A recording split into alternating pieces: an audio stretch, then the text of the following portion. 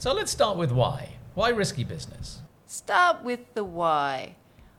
I worked for a very large company in Asia, and it was in the headlines for all of the wrong reasons.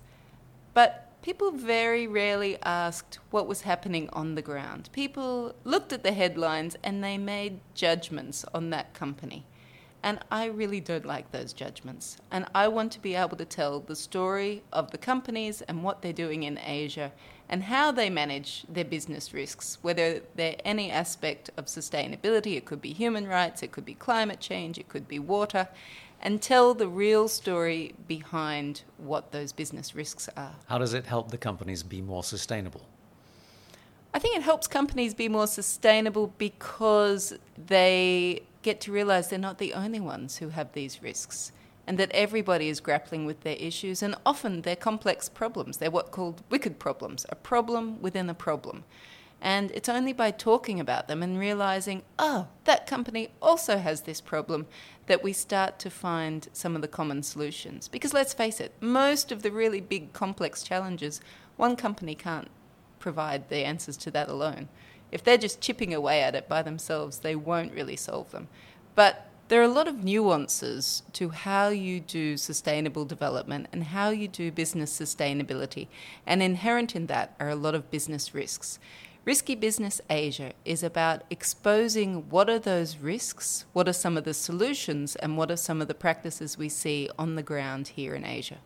There does seem to be a common consensus among the chattering classes, perhaps not amongst professionals like yourself, that Asia is not as interested in sustainability as, say, Europe is.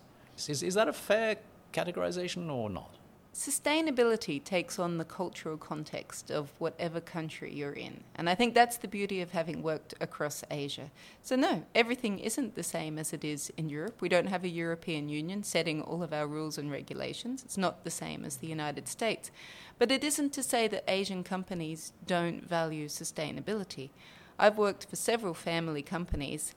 No one values sustainability like a family company because they know that they're passing the company to the next generation and then the next generation. And that goes right back to the Brundtland Commission definition of sustainability, that you're thinking of intergenerational equity. So family businesses get that. They also get that it's their family name. I don't want this done in my family's name. They don't want negative impacts associated with their company because usually they are pillars of the community that they live in, often in their country. They will be at a country-level representation for their company and their business and their country. So I disagree. Businesses in Asia do get sustainability. It just doesn't always happen to be by the exact same definition as used by rules and regulations in other countries. Fantastic. So we'll do these series of conversations with business leaders. Tell me about what kind of subjects you want to cover, what the purpose is, and what areas are we going to go into? So one thing I find is that Asian businesses are quite reluctant to talk about the challenges publicly. And so Risky Business Asia will probably often start from the perspective of something that's already in the media. So we're already looking at a published story. We're not doing any exposés, and then talk about, well, what are the risks? What are the opportunities? How could the companies have done it differently? Or perhaps did they do it perfectly? And each week we'll bring in different experts to discuss these articles or these particular cases and think about what could we do better and how can we really reduce the risk of businesses in Asia when it comes to sustainability.